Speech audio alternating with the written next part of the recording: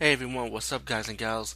Today I'm be reviewing a movie called Abby from 1974, and I'm not sure because I heard rumors from this movie that this is like so much closer to The Exorcist, but they say this movie came before The Exorcist, but never got a release because it was having a hard time getting this into the theaters.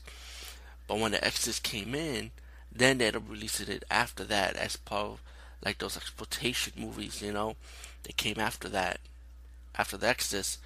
But hey, I don't know. When watching this movie, it's pretty similar when you think about it. So I don't know what comes first, but like The Exorcist, I also enjoyed this one. Like I said, um, the movie's about the guy. If you remember the guy who plays Blackula, he plays like this priest, and he's an archaeologist. He's leaving to go to Nigeria.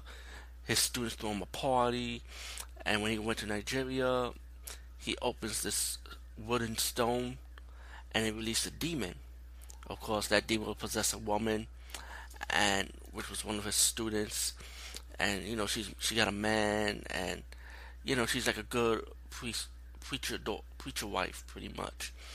But then she started acting strange, disrespecting her husband, hurting a lot of people, and they realized, you know what, your wife's possessed. Fuck it, man. And that's when, to cut to the chase, um, that's when they get the help of the priest, the archaeologist, the teacher will come in and kind of excise the woman from her demons. And you know what? This movie was good. I like this woman's acting, how she was possessed. She did a really good job, by the way, man. Let me just say that. And the exorcism scene was good too, man. I mean, yeah, it was kind of crazy. Yeah, Abby from 1974. I should definitely check this one out, man, without a doubt. Anyway, peace, guys, and see you later.